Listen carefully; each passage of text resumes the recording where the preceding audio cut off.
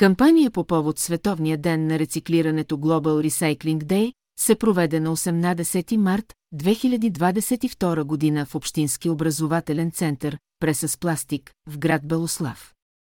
Кампанията е под надслов с общи усилия да подобрим заобикалящата ни среда и възпитаме децата в грижа за природата.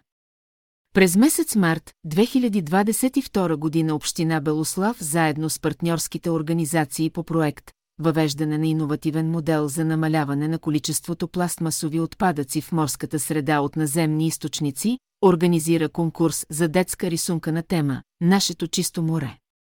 Поканени бяха да участват всички деца от 6 до 14 години от училищата на територията на Община Белослав.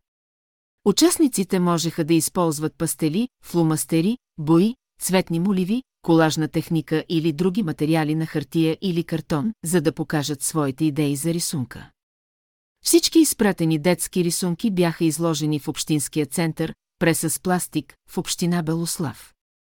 На Световния ден на рециклирането 18 март 2022 година, петък, екипът по проекта, съвместно с партньорите от Фондация Зелена индустрия, иновации и технологичен трансфер, връчиха грамоти и награди на децата, взели участие в конкурса.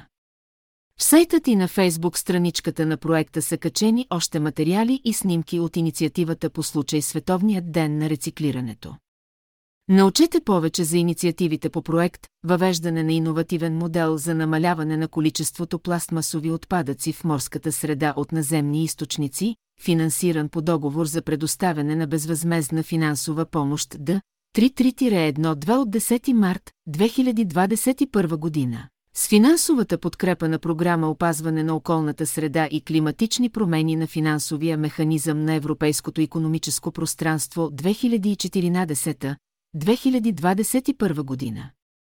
Цялата отговорност за съдържанието на публикацията се носи от Фондация Зелена индустрия, иновации и технологичен трансфер и при никакви обстоятелства не може да се приема, че отразява официалното становище на финансовия механизъм на Европейското икономическо пространство и програмният оператор на програма Опазване на околната среда и климатични промени.